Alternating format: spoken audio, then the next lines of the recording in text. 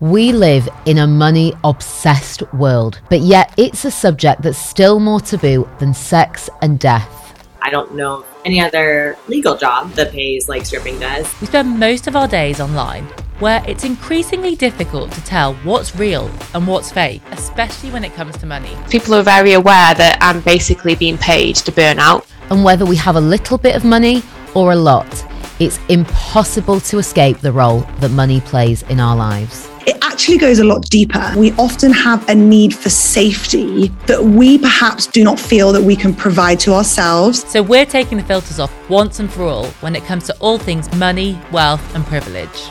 I think I was making less money in year 8 than I was from my old career. Talk about walking up Mount Everest in your flip-flops. From whether it's possible to really raise rich kids well, to how we treat sex work in tax season, we're asking the questions about money that no one else dares to ask. I want everyone to make lots of money. It's time to separate fact from fiction and fantasy from reality. This is Money Unfiltered.